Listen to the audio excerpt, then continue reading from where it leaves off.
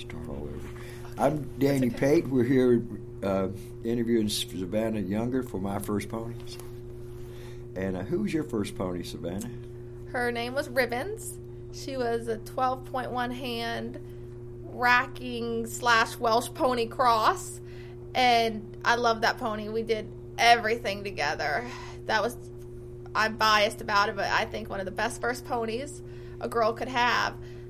Was not fancy, but would do any and everything you wanted. You wanted to do a little hunter class, a little jumper class, very local type horse shows though. We would ride her down the road to the gas station, just a good, solid citizen. Ride her double without a halter. We even rode her into the house. Did you really? Yes, we did. I bet your mom liked that, didn't she? Oh, yeah, she was out of town, and my dad let it happen. She saw it on Facebook when there was a picture posted. Oh, did she really? She did. And what did you show her any at all, or jump her? Or? We showed her a little bit. Get inside. Get inside. Hey, Poppy, we're in an interview right now. Can I? Oh, I am sorry. That's okay. That's okay. They'll cut it out.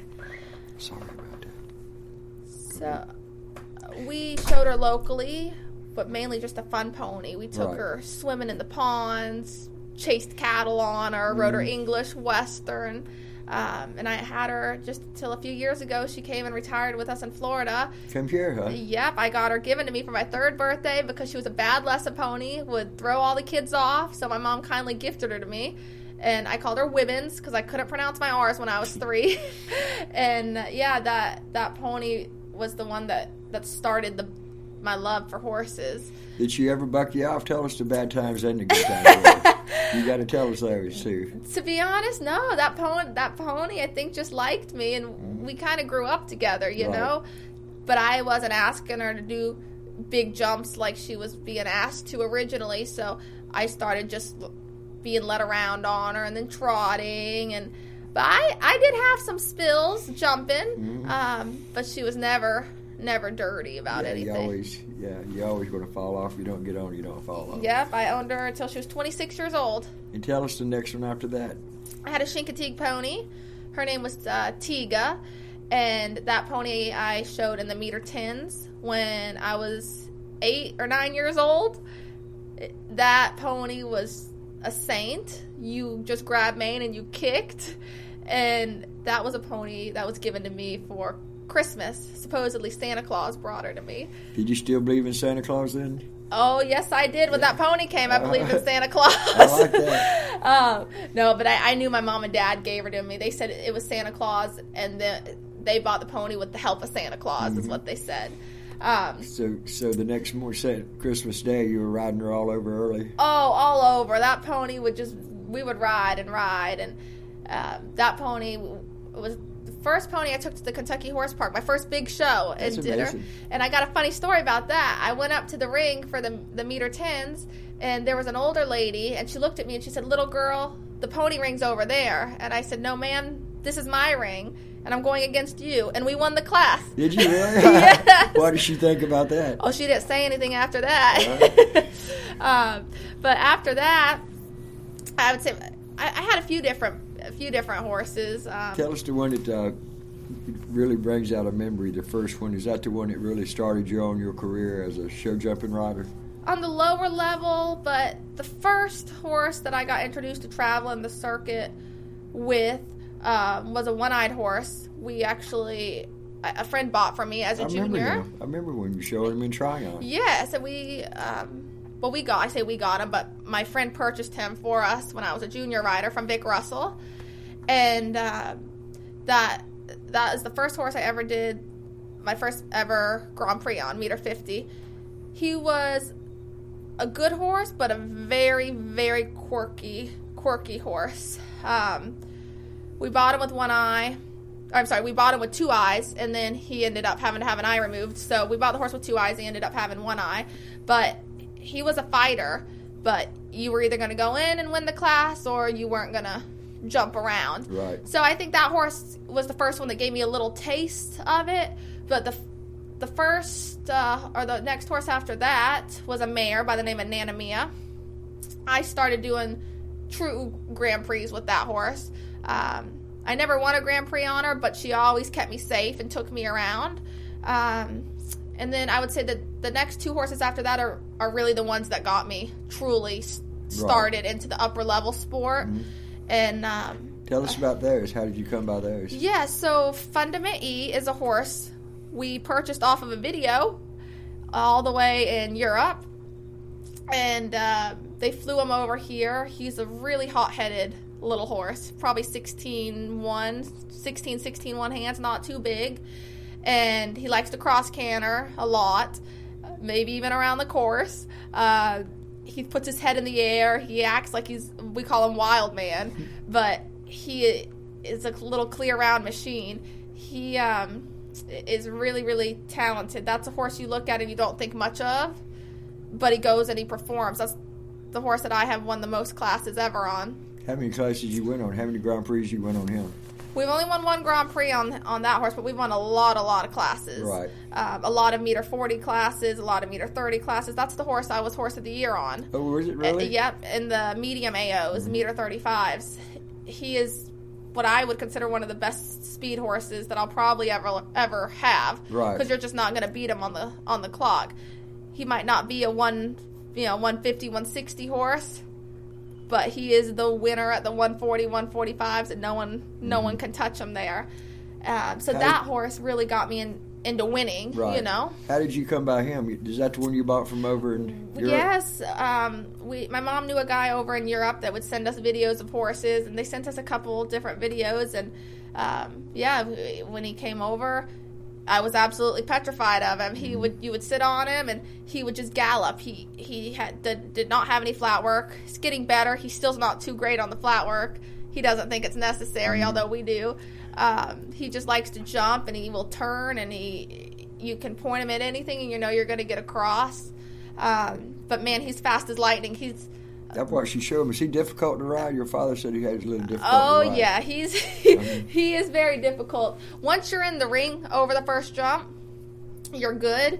But warming up in the ring, it's hard to stop him. So you're always worried you're gonna, run into someone. Mm-hmm. The horse doesn't have a mean bone in his body, but it's hard to stop him in time with all those people in the schooling ring. But once you're in the ring and you jump the first jump, the jumping itself is the easy work. It's the flat work that's difficult. But we have another horse that I give credit to both of them, Fundament and Fabio. But Fabio is the horse I won the Grand Prix on today, the 25,000. Congratulations. Thank you. But that horse has, I would say, finessed me a little bit. Fundament wants to go and win, but it's hard to look proper on that horse.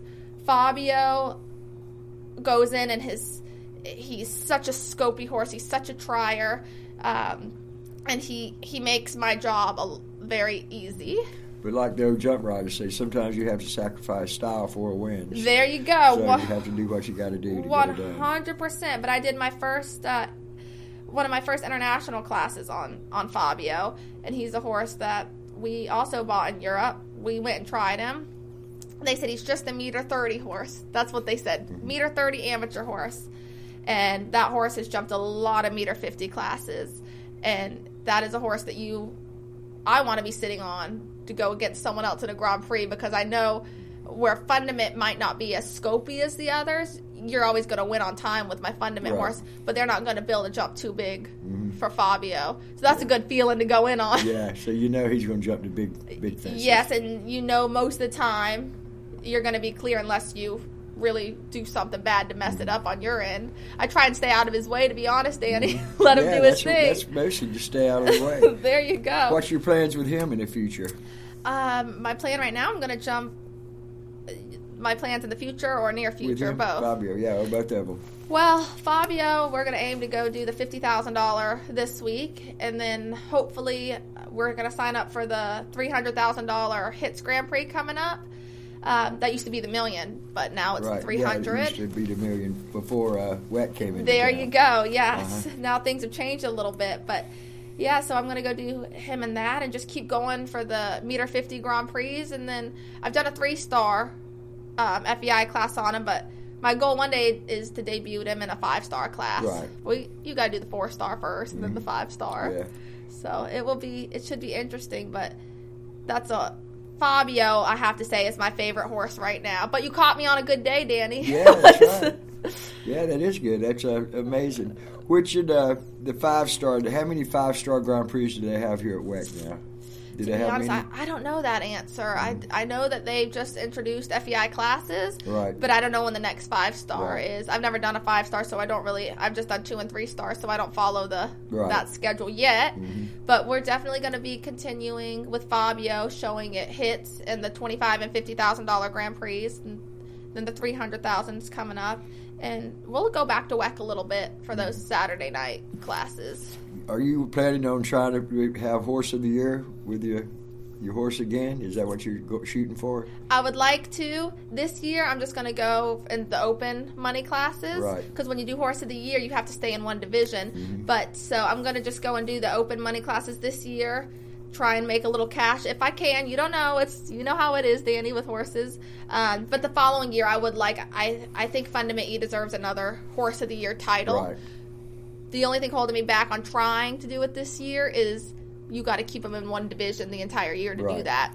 And I'm cross-entering a little bit right now because I need the experience as well. I'm a lot younger than a lot of the riders. Oh, so you are. That's quite a lot of people ride for a lifetime and never have Horse of the Year. Yes. A lot of people do. So that's amazing. I was so proud of you when I found that out. Thank you.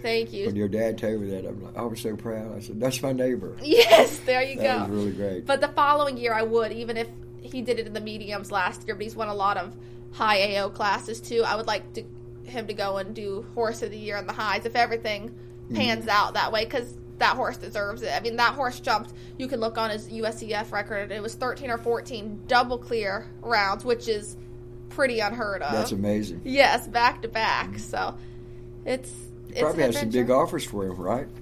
We've had some offers on him, but I don't know if people realize how difficult that in particular horse is to ride. Mm-hmm. He looks easier in the ring than what he is. Well, that's what good riders do. They make them look easy, right? It's taken me a long time, and I still haven't perfected it, but... You're still a baby. Yes, there you go. How old are you now? 24. 24. You're still a little baby. Yeah, and the cool thing is with these two horses is we both grew up together in a way. I got them when they were both 7, coming 8-year-olds, and now I'm 24. I was a teenager at the time when we bought the horse. I mean, I've had Fabio since... 6 or 7 years, so I was 18 or 19 years old when I got Fabio, and now I'm 24, and the same with Fundament. So we both started as young things and are growing into each other, and I think it's nice to have a relationship like that, because sometimes that doesn't work. A young horse, young rider. Right. That's the first move trainers will tell you not to do, but that's the opportunity that I had, and I wanted to run with it. A little added story on Fabio was, when we bought that horse, well, they were both supposed to be sale horses, but we decided not to sell them. But as soon as we imported Fabio, I would say maybe a few months after, he colicked, and he had colic surgery. And some people say they're never the same after that. But he had only gone 130 before the colic surgery. Now he's going 150 and has done a 1.55 class since then. So I would say he's going even better. I don't think it bothers him. I really don't. Yeah, but I'm lucky to have that horse. And I'll tell you what. If that horse had not colicked, he got tried the day before, and someone was going to vet him. Isn't that amazing? So if that horse had not colicked that night, I might not have that horse today. Yeah, that's amazing. You just never know. And you're in a good position, because a lot of people, professionals, they have to sell them. Young people coming up, when they do good, you have to sell them, move on to another. Right. But you had the opportunity to keep both of them for several years, 4 yes. or 5 years or 6 years or whatever, and show them. Yes. So that was good. Super, super lucky and blessed in that way. We had someone walk up to us today after Fabio won, and they said, "How much is that horse?" And they asked my boyfriend Patrick. He said, "You're going to have to talk to Savannah, but good luck with that one." They become your best friends. Oh, they do. They really do. That's why it broke my heart when I had my buckskin pony. I had him for like 15 years, and he colicked and died. I never bought another one after that, So it was good. It's sad, but you remember all the good times you had with him, Yes. No, I know. But I want people to be aware that my family's been a big part of this. I didn't just wake up one day and Now, your mother, tell us about that, how your mother got together and started a show. And she's still your coach, and that's amazing, right? Yeah, she's been my coach my whole lifetime. I've gone to a few different people for lessons here and there, but my mom has always been my main coach. Yeah, my mom actually, so I was born into the horses. That's how I got into it. My mom grew up, she was born in Atlanta, but she grew up in Paraguay, South America. And she rode all the way up to the meter 60 level there, qualified for the Olympics. Did she really? Yes, in the Pan Am Games. So I was born, I'm going to say, into a horse mom and a horse grandfather. My brother and my dad are not so much horse people, but they've always been there to be as supportive as they know how to be. So that's how I got involved into the horses. Was through my mom. Right. And my grandfather is also very supportive into the horses. But my mom she runs so much behind the scenes. I don't think people realize. I mean, you do. You're a horse person. I see what she's doing. There's so much paperwork and training and signing up for the show and night check and things that a lot of non-horse people, they see you in the ring and they think it's 2 minutes or 5 minutes. Right. It's an all-day, 24/7 thing. And years and years of preparation and riding. Years and years. But no, I want to make it known that I really appreciate my entire family, my mom and my grandfather and my boyfriend Patrick and my little brother. He's he was there for the Grand Prix today. He's a little scared of horses, but he'll be there cheering you on. And my dad as well. As much as he doesn't know a lot about horses, but he tries. I know you have a big cheering section at West at night. You have a lot of the local girls cheering. Yes. You probably have the biggest cheering section there when you come in. Well, it's probably because I talk so much, Danny. I talk to everyone and make friends with everyone. Good. Yeah, that's good. They want to follow in your footsteps. Do you have anything to say about young people, young girls wanting to get into the business, or young boys that wanting to start riding? Any advice you can give them? There's a lot of people that will say you can't do it, or there will always be something in the way. It could be your family or your friends or financial reasons. But if you work hard enough, you can start from nothing and build your way up. I've seen people do it. Like I said, I'm very fortunate that my family has helped me. But the biggest thing that I would say is don't give up. Don't let anybody tell you no, and keep on trying, because there's a lot of closed doors in the industry, but if you keep on knocking on those doors, eventually one of those doors is going to open up for you. That's right. It's true. You got to keep on keeping on and keep trying, and remember, you're going to have a lot more bad days than there are good days, and that just makes the good days 10 times sweeter. That's for sure. Well, thank you very much, Savannah, and good luck to you. Thank you so much, Danny.